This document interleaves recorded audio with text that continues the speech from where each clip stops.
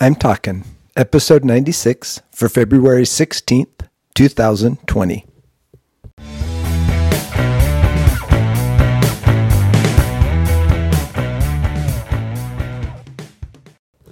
This is Joel from the I'm Talking Microcast, where I share my thoughts on a topic that has piqued my interest this past week. This week, we're talking faith. So as I was thinking about faith and looked up a definition, the one that piqued my interest was the one that said, complete trust or confidence in something or someone. And I thought, that's pretty powerful. That's complete. That means 100% trust or confidence in something or someone. And then I started to wonder, is that even possible? Can we even get to a complete trust or confidence in someone or something? And so we'll explore that in the next few minutes. So in something or someone, when we're talking about faith, then the question is, what things or who, what people can inspire faith? That 100% complete trust and confidence. And so I started thinking about things and, cars we use daily, most of us, and we do trust that they will get us from point A to point B. And the newer the car is, maybe the more trust we have in it. But complete faith, I'm not sure that works. Then you think of houses and the repairs that are necessary there. You think of structures and bridges and roads, and you see the decay and you see the potholes, you see the things that are going wrong with structures, and even major building projects have things that go wrong over time. And then I thought of technology and the things that go into our technology, and no one has any faith in that. Those things can go south anytime. Just haywire. We have no idea. Just look at autocorrect for your text messages. So things, nope, they're out the window.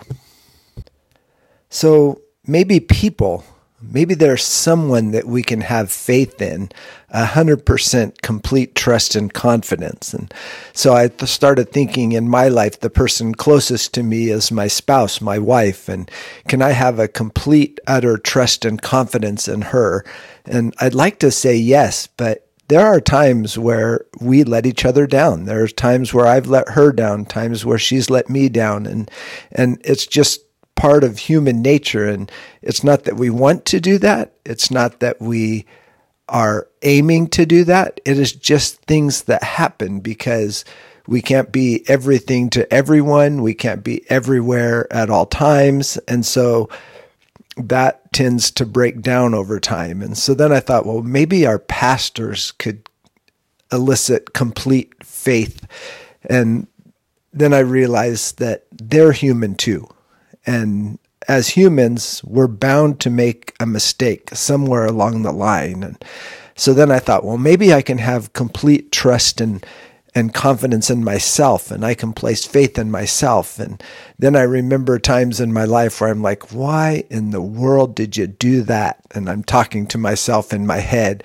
You turn around and hope no one's shooting a video with their camera or their iPhone or whatever device they may have. And you're like, nah, that just didn't work. So not even in myself can I have 100% trust and confidence. So in my opinion, no way can you have 100% confidence or trust and therefore faith in things. So I'm just not even talking about that anymore. So what would a description of a who, a person, an entity be that would inspire 100% confidence, that would inspire the word faith? And so I started thinking of some things that a person might have to fit to have someone place their faith in them. And I thought they have to be without error. They have to be infallible, no mistakes. And that means ever, never making a mistake, never making an error. They'd have to have my best interest at mind, not just to make me feel good about myself, but to know that I'm going the right direction, that I'm doing the correct things. And they want me to do that. This person wants me to be the best me I can be. They have to have total access to total wisdom to be able to help me in my life to move forward, to have faith in them, to have faith in that person, to give me the right advice, to be available, to be a friend, to be a confidant, to be there always, and to never say the wrong thing, to never think the wrong thing, to never think less of me than I am, to never think more of me than I am, but only to know me fully. And that person may not exist, or maybe he does.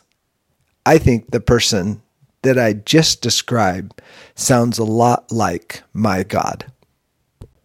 So in conclusion, I think I've made a decision, and just saying it out loud is probably reinforcing a decision that I've made many years previous to this.